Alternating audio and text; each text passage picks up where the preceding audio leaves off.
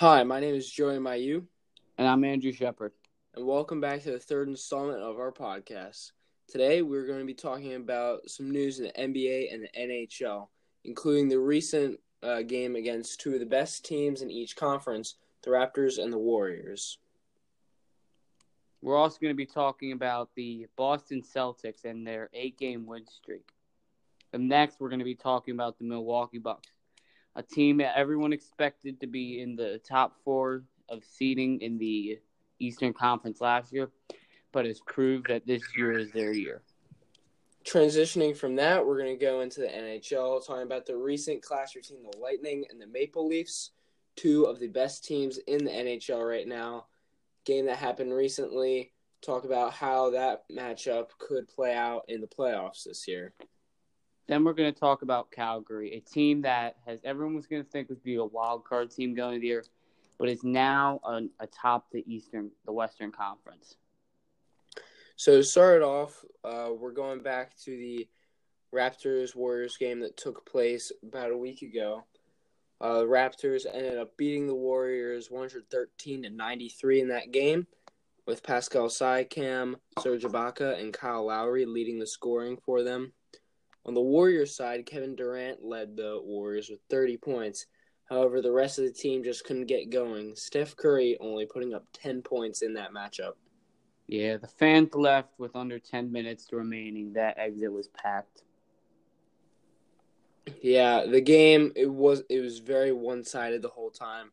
At the half, the Raptors were already up by 16, and they just kept running away with it. The Warriors did not look very sharp in that game, and it's hard to know where they're going to be at come playoff time, if they're still going to be, at the top of their game, or if they're going to be looking like they did when they played the Raptors, sort of down there at the bottom.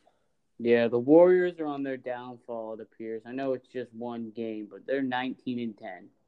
Now, you'd expect them to have the same record as the Raptors, but they've just lost some silly games, and they've lost Steph Curry for a little bit of time with the injury. They need DeMarcus Cousins back, but it doesn't appear he's not going to be back until 2019. Yeah, Steph Curry going out definitely hurt them during that stretch. They lost games that, maybe they probably should have won. But he's still averaging close to 30 points along with Kevin Durant.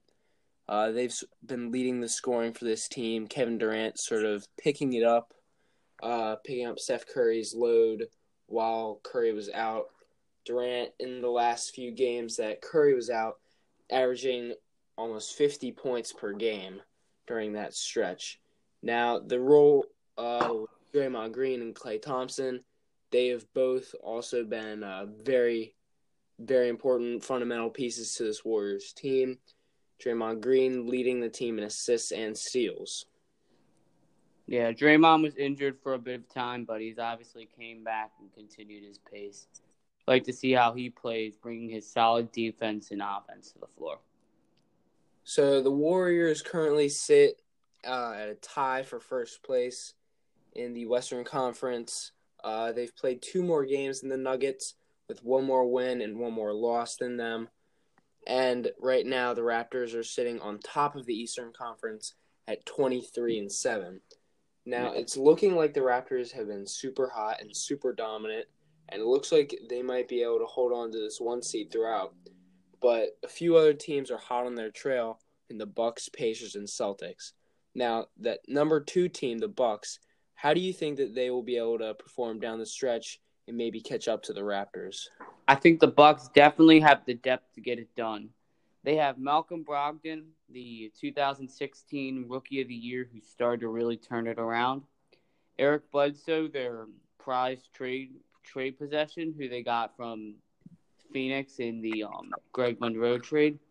They also have Chris Middleton, who's a really good spot-up shooter and has been a key piece of their team this year. They have Brook Lopez, the center they acquired in free agency, who's been putting up easy buckets. And now they have the Greek freak. I mean, Giannis is obviously a freak of nature and really shows why LeBron James is having to work his hardest every single day. Giannis is the future of the league, and now he's the future of this team. I think Giannis needs to keep producing, and if everyone stays healthy on their team and they get good bench minutes from George Hill, they should be okay. Yeah, Giannis has come out as one of the most dominant players in the NBA right now. A few nights ago, however, when the Bucks played the Pacers, they suffered a big loss to the Pacers in that game. Giannis only putting up 12 points in that game, with Eric Bledsoe leading the scoring with 26. Now, the Pacers are in third place right now in the conference, and they've been looking pretty hot. They've won 6 games in a row. But I think the biggest challenge in that Eastern Conference for the Raptors and Bucks could be the surging Celtics, who just passed the 76ers and are now in fourth place in the conference. Yeah, the Celtics have looked really good this year.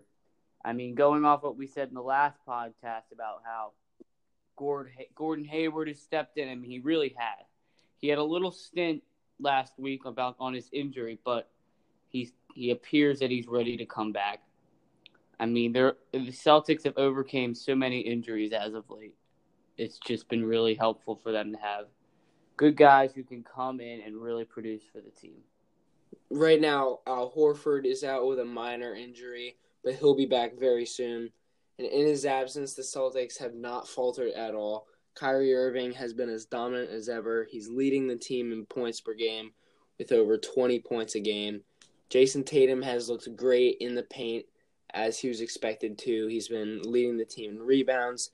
He's been putting up great buckets in the paint. He's been dominating in there against some of the best forwards in the game.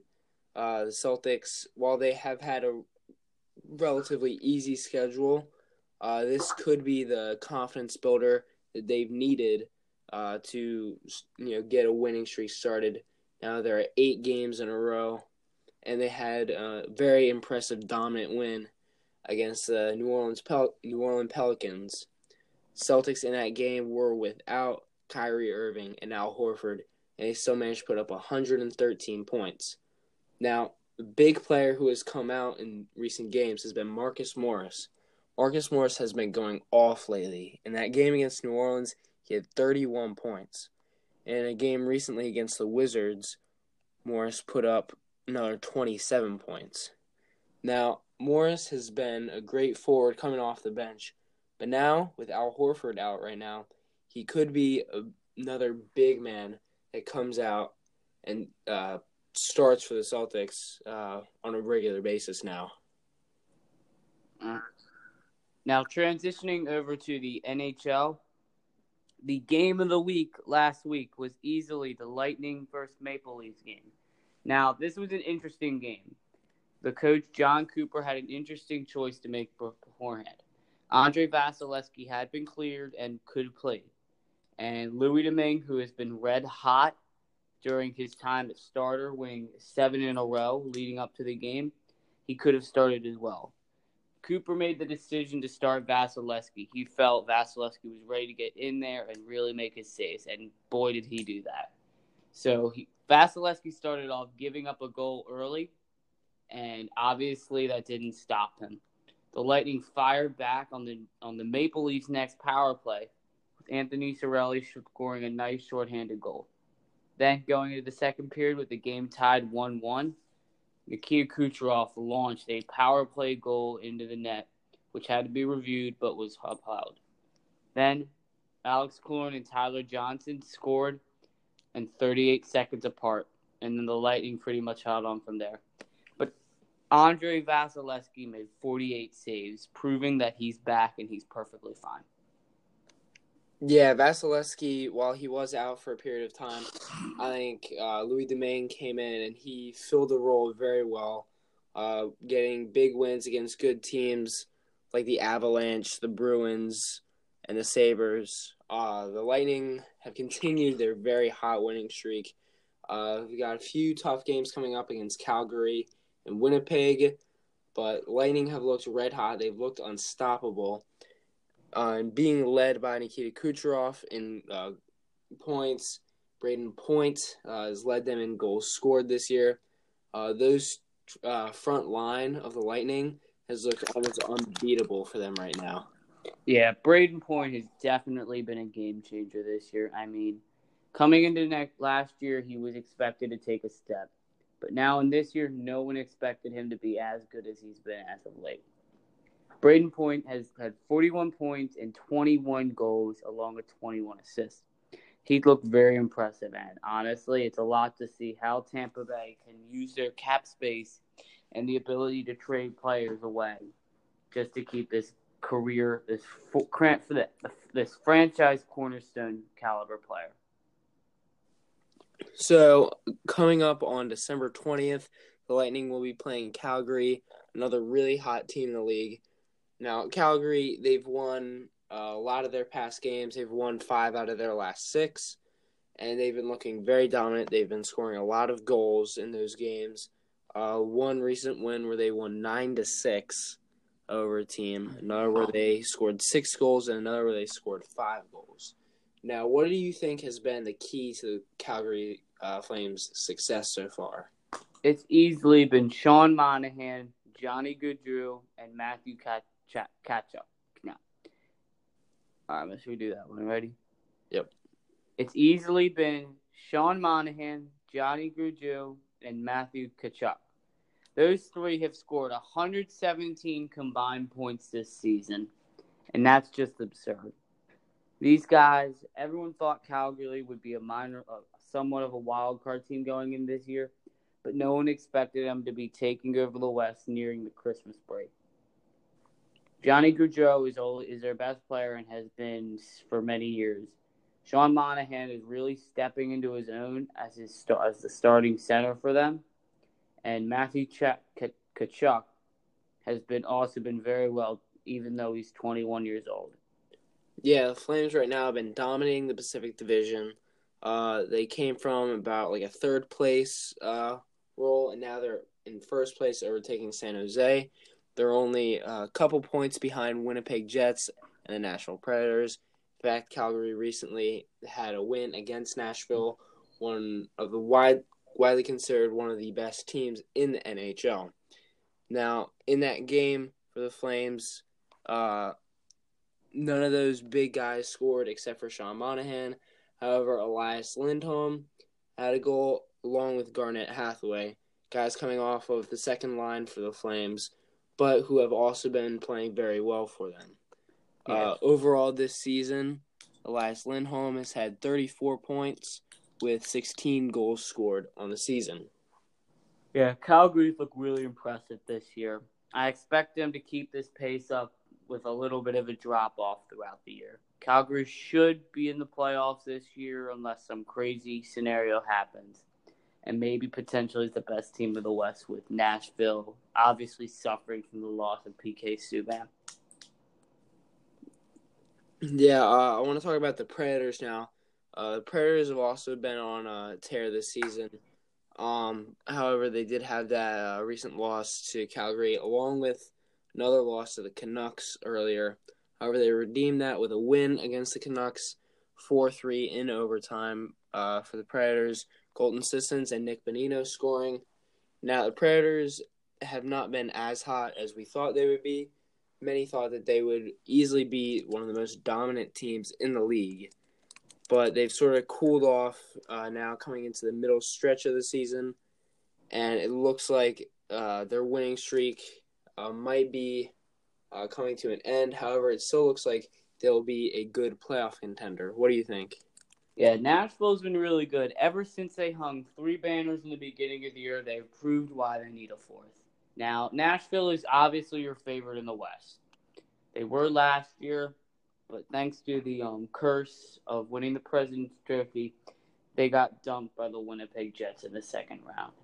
Now, does that mean they won't win it this year? No. They obviously have the core to do it, and Pekka Rinne has been nothing but incredible this year.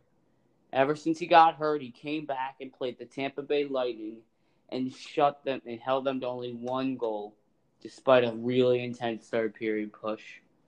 Pekka Rinne has been doing phenomenal this year. And with backup Dream Soros being a top 5 prospect in the league, Nashville is definitely in a good spot for the future. Yeah, Rinne with a .929 save percentage. Definitely been one of the more consistent goalies in the league so far. Nashville with the least amount of goals allowed through this season so far, with about 80 goals allowed so far in the season. They haven't really had one star shining on offense. Ryan Johansson leading them with just 26 points, 5 goals, 21 assists. Leading them in goals scored is Philip Forsberg. So they don't really have anyone that's carrying the load or dominating against teams. But all around, they're one of the more well-rounded teams in the league. I think this could definitely poise them for a very good playoff run down the stretch. Yeah, I have to agree with you there. So thank you for tuning in. I've been Joey Mailloux. And I'm Andrew Shepard. And thank you for listening to us. Once again, that was coverage of the NBA, looking at the top teams there. For our next podcast, we are going to be covering the NFL more in-depth, definitely more in-depth look at the playoffs with more coverage on the wild card teams. Yes, Thank you. It's been a very interesting chase so far. Thank you for watching. The podcast you just heard was made using Anchor. Ever thought about making your own podcast? Anchor makes it really easy for anyone to get started. It's a one-stop shop for recording, hosting, and distributing podcasts. Best of all, it's 100% free. Sign up now at anchor.fm/new. That's anchor.fm/new to get started.